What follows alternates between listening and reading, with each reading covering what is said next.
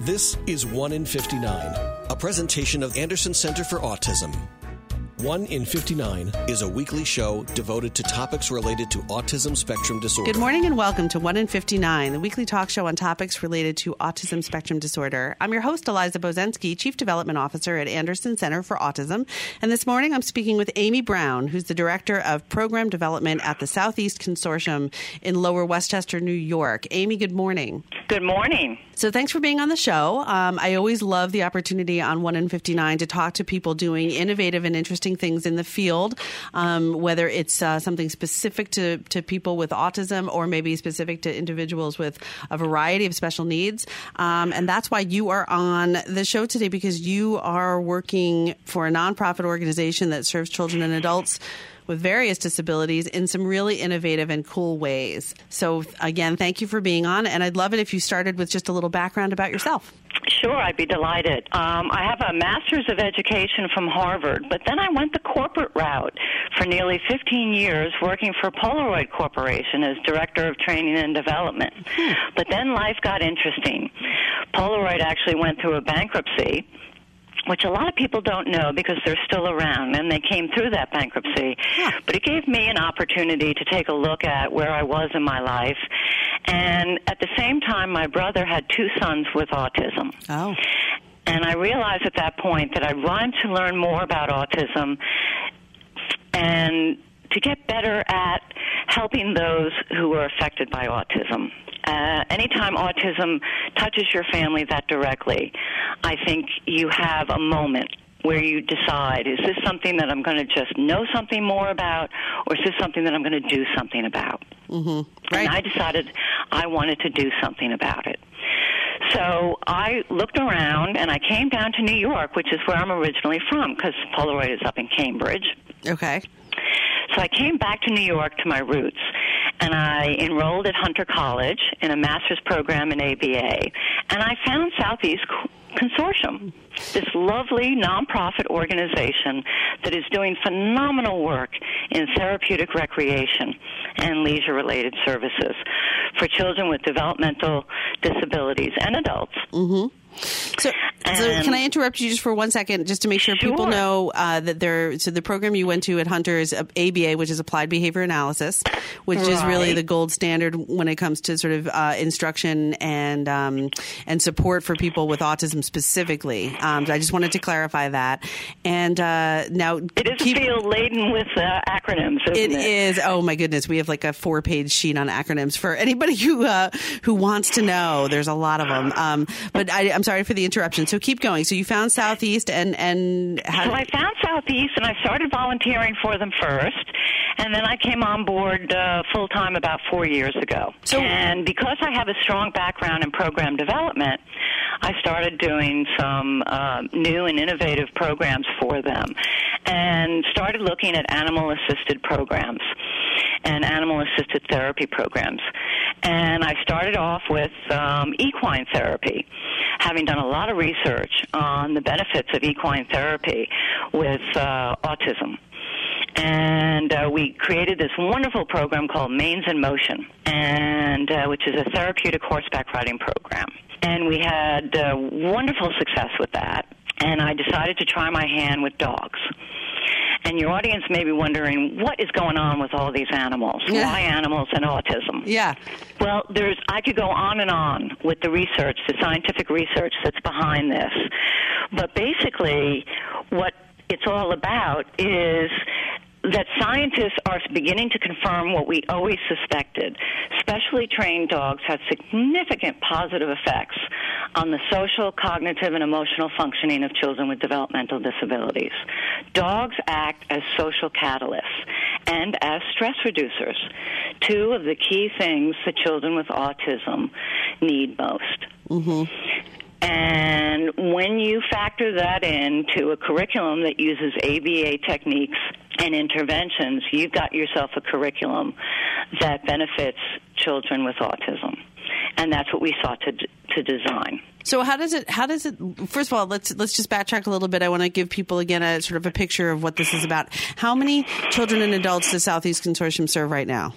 About 350. Okay. And is it during all hours of the day? Is it weekends? Is it after school? Is it evenings? Is it just a mix? It's after school. Okay.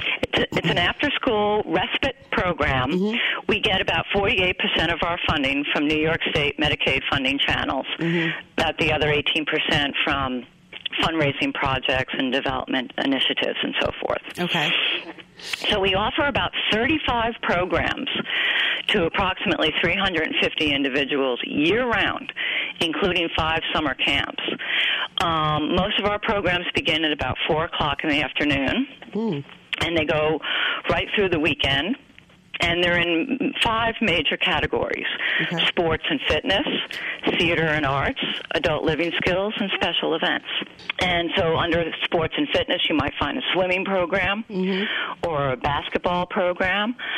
Under theater and arts, we have our play production company, our dance company. Under adult living skills, you would find our travel club.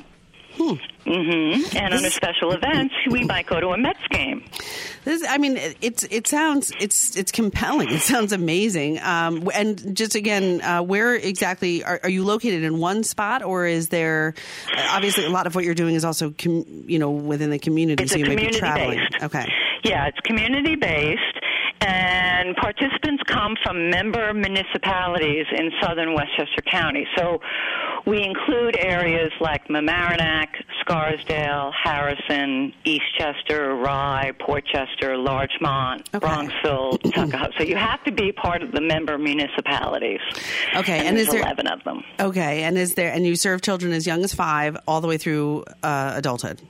Adulthood. Okay. That's right. And then is there a fee? I know you get funding, and I understand all too well how various types of funding works. And then I'm a fundraiser for Anderson, so I understand that you're also raising money as a non-for-profit to enhance those opportunities. Is there a fee that families or individuals pay directly also to participate in this program? There is, which is set by how much we get. There's a waiver, there's the HCBS Medicaid waiver. And then beyond that, there will be a program fee. Okay. So, which is fine. We don't have to get into the details. I just wanted the people listening to understand that this is specifically to serve people who live in one of those 11 municipalities in southern Westchester. And let's go back now to the cool stuff you were sharing about the animal-assisted therapy, but also all of these other programs. You said sports, theater, and arts, adults living, and special events. I want to ask you about adult living before we get back to the animal-assisted therapies. Sure. When you're talking about adult living, give us a picture of who's coming to access that particular program. Those are mostly our teens, and they would range from 14 to 25 years. And they are ones that we are either trying to get travel trained, so we're trying to get them to learn how to take a bus or a train, because if we have a program called the Travel Club, we might be going to the movies and dinner. So we might be taking local transportation, the Metro North, in order to get to New Rochelle in order to see a movie. Right. So we would have a bunch of teenagers, and we would go to the train station, and we would have them purchase their ticket, ride the train, then go to the movie theater, purchase their ticket, make change, and get their concessions, their popcorn, their soda, and then after that go to dinner. So what we're trying to do is teach travel training, making change, ordering, doing the kind of things that you would find in an adult living skills program. Okay. And a lot of that has to do with the types of recreation and leisure activities that maybe would, I'm going out, I'm assuming here, so tell me if I'm wrong, but it sounds to me like there's an underlying component and a goal here of increased social opportunities, family get-together opportunities, things that, from what I hear a lot from families of individuals coming to Anderson, who many times are children who have not had those opportunities because they're very severely challenged by autism, and maybe they don't go out to dinner and they don't go to the movies and they haven't gone shopping and they can't go, they haven't gone on a train. So is there also that underlying goal of generalization within the family unit, within the friend group, or, maybe eventually in an employment situation where you might need to travel by train or bus to get to a job. Absolutely. Okay. Absolutely. Yeah. Because generally what happens is these programs follow one right after the other. So they might be in play production from 3 to 4:30, and then right after that will be travel club.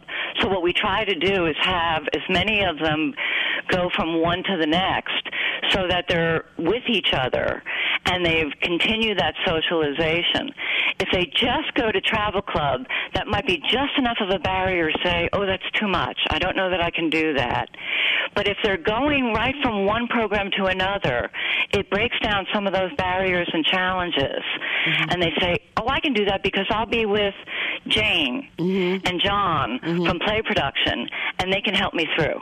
All right, that's cool. So there are those connections happening at the same time that the skills are being developed. It sounds like, I love what I'm hearing in terms of the maybe breaking down some of the walls, so it's not looked at as an individual one skill development. It's sort of an impact on quality of life, and that is near and dear to Anderson Center for Autism's mission.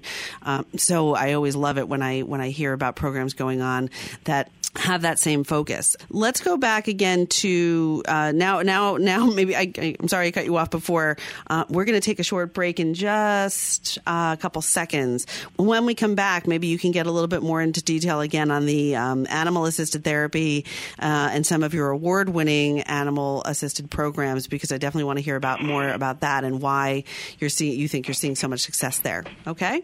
Okay. All right. This is 1 in 59, the weekly talk show on topics related to autism spectrum disorder. I'm your host, Eliza Bozensky, and we'll be right back. Although some people with autism have difficulty vocalizing their feelings, here at Anderson Center for Autism, their smiles speak volumes. Whether students are developing job skills, learning to communicate, volunteering in the community, expressing themselves through art and music, or building friendships, there are moments every day here when breakthroughs are made and joy is palpable. Do you want to generate more smiles for the one you love with autism? Learn more online at AndersonCenterForAutism.org. That's AndersonCenterForAutism.org. Welcome back to 1 in 59, the weekly talk show on topics related to autism spectrum disorder. I'm your host, Eliza Bozensky, and I'm talking with Amy Brown, Director of Program Development at Southeast Consortium, which is a community-based program, respite and recreation and leisure and other skill development, program for children and adults with special needs in southern Westchester County.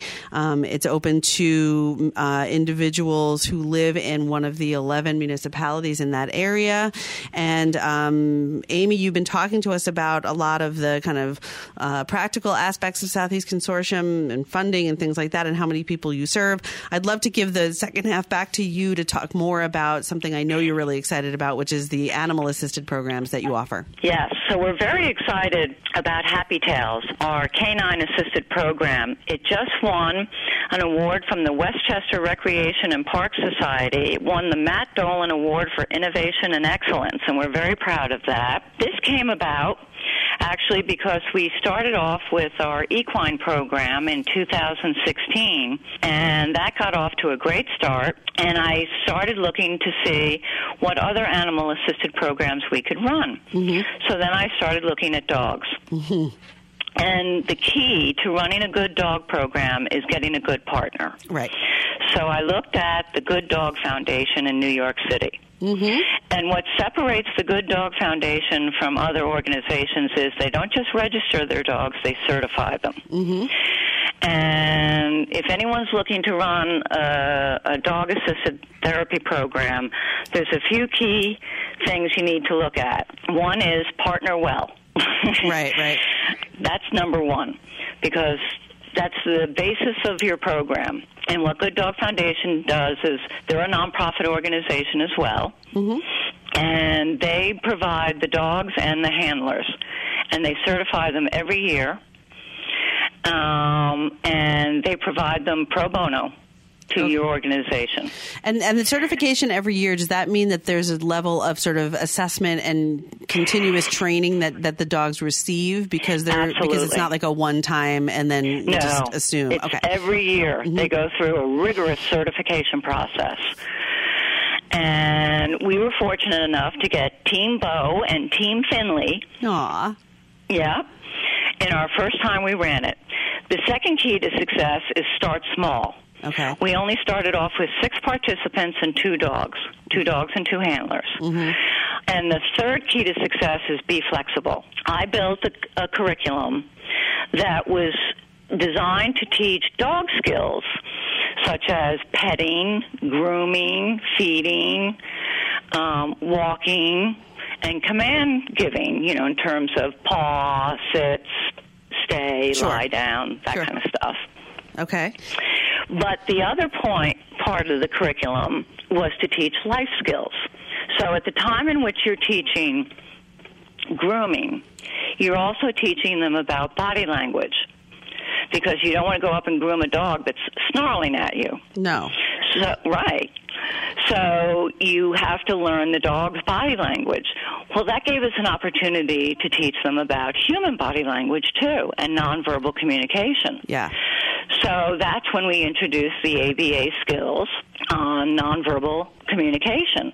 So every week had that built into it. So if we were doing feeding, I would bring in food, we'd chop it up at the table. The life skill we were learning there was teamwork. And that's how every week would go. Cool. There's a lot. We at Anderson, actually, years ago, we worked with the Good Dog Foundation. We actually honored them at one of our galas many years ago for the same reason. They were excellent, and they were excellent partners with us, and kind of introduced us to the opportunity to bring dogs to our program. Sometimes for some individuals, because it wasn't honestly for everybody. But so I agree with you. They were great partners. Is there something that you see, especially with your ABA background? Not everybody with autism is nonverbal, right? But many people with autism struggle with verbal language in some capacity, maybe expressively, receptively, both. A lot of people at Anderson are completely nonverbal. Some people with autism are minimally verbal or just communicate in a different way. Dogs, and I am a dog lover, so forgive me here, but dogs... Yeah. And many animals, I think horses the same, have a way of communicating, obviously non-verbally, but extraordinarily expressively. Exactly. And so how does that play in? You talked about making the connection between non-verbal cues and sort of communication and behavior with a dog. And did that easily translate in your curriculum to looking at the same thing human to human? It does, because there is something very special, and it did connect more with our nonverbal kids, because the age range in the class was 7 to 12. We wanted this to be the younger kids, and the only way that I can, or the best way, I should say, that I can describe this is to give an actual example. We had an 11-year-old girl with autism who was nonverbal. She also had a proclivity to self-injure through biting herself. She came into the program. She had absolutely no interest in the dogs. She would come in, she would sit cross-legged on the floor, about as far away from the dogs as you could get. And very slowly, we started introducing her to the dogs. And first it was through the sensory integration piece in terms of just feel the fur. Right. Just come over, feel the fur, and that kind of stuff. And then she would start to look into their faces and start, kind of getting that piece and picking up the nonverbal communication between she and the dog. And there was something going on. We couldn't quite figure out what was going on, but there was some communication that was going on between she and the dog. By week 3, she pulled her yoga mat closer to the dog. She still wasn't petting him, but she was getting closer and closer. By week 4, she was sitting on the floor petting the dog. Okay. By graduation, she was lying on the floor with the dog, petting his belly, and grooming him. Wow. It was amazing.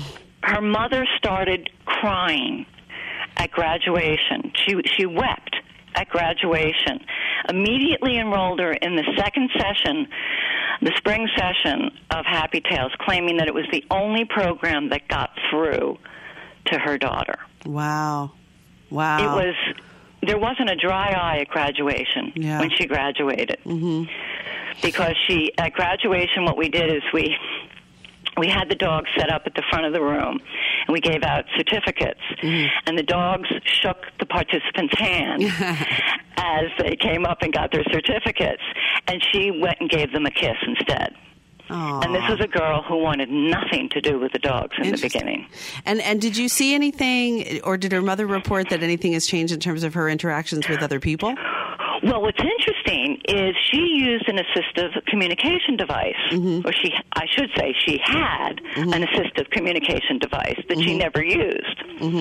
By the end of the session, she was teaching us how to use the assistive communication device so that she could tell us what she wanted to do with the dogs. Oh, that was so yes. So the answer is definitely yes. That's yes. So she started to see, at the very least, the value personally to her of communicating, that there's something, that there's a reason why she would seek out communication. Wow, that's just, I mean, I'm glad you shared that story. Obviously, I can hear in your voice that had meaning for you, that's what keeps you, wanting to look at ways to expand this and keep this going. But just reinforces also that being open to try new things and to expose your loved one to new things can really lead to some surprising and wonderful outcomes with some creativity, and again, partnering with the right either dog or handler or organization or individual person. Right. We only have another couple minutes. I wondered if you wanted to talk at all about, first of all, quick question. How many people are working in the Happy or are involved in the Happy Tails program now? I know you started with 6. Now we have 8 and 3 dogs. Great. So we expanded it to 8 participants, and we got 1 more dog. Now we have Team Molly. Team Molly. And are these, I know that a lot of dogs that I see in the field are golden retrievers. Are these golden retrievers, or are they different? Nope. We have a golden retriever, we have a Labrador, and a golden doodle. Oh, sweet. Yeah. Okay. So what are your just parting thoughts about Southeast Consortium overall, and also the Happy Tails program? What are your hopes for the future or plans for the future? Well, we certainly plan on continuing it. We might grow it a little bit more. We have a waiting list to get into the program. Unfortunately, our horse program is on hold at the moment because we lost our barn. There again, the important thing is to partner with the right organization, and we had partnered with Access Equestrian, who's a wonderful organization that does adaptive riding. But you always have to lease the barn that you use, and that again, for people that want to do equestrian therapy, finding a barn is the hardest thing. Okay. So that's that. We continue to want to expand our animal-assisted therapy. Donkeys may be next. We don't know. I read an article in the New York Times that says that donkey therapy is the way to go next. So we're taking a look at that. Well, I think that's a great idea. I've seen children in my own life connect with donkeys in amazing ways. So exactly. That sounds great. So that could be on the design block next. That might be your next curriculum. Very cool. It could be. But I think one of the areas that Southeast is taking a look at now is a very serious topic of transition skills. We don't normally do vocation training, but our population, like the population of so many organizations that work with this population, knows all too well the numbers are staggering of teens that are transitioning out of high school-based services. And if we can do our part in helping to better prepare the teens for the transition out of high school, either into the workforce or into post-secondary education, we're going to do what we can to better prepare those teens. So I'm working now on developing a transition skills program with the help of T-Mobile, who granted us some digital notebooks. And we're going to be working on adult living skills. We're going to be working on self-advocacy. And that's a large part of where the future is going for Southeast. Well, I'm excited to get to know Southeast Consortium and to get to know you, and I wish you the best of luck. And please keep us posted on the growth and whether, how these things come to fruition for you. So really sounds like great stuff happening there for community in Southern Westchester. And Amy Brown from Southeast Consortium, thank you for being on the show today. Well, thank you so much. I appreciate the opportunity. Absolutely. This is 1 in 59, the weekly talk show on topics related to autism spectrum disorder. I'm your host, Eliza Bozinski. And remember, for Anderson Cares. You've been listening to 1 in 59, a presentation of Anderson Center for Autism. Join us for another edition of the show at the same time next week.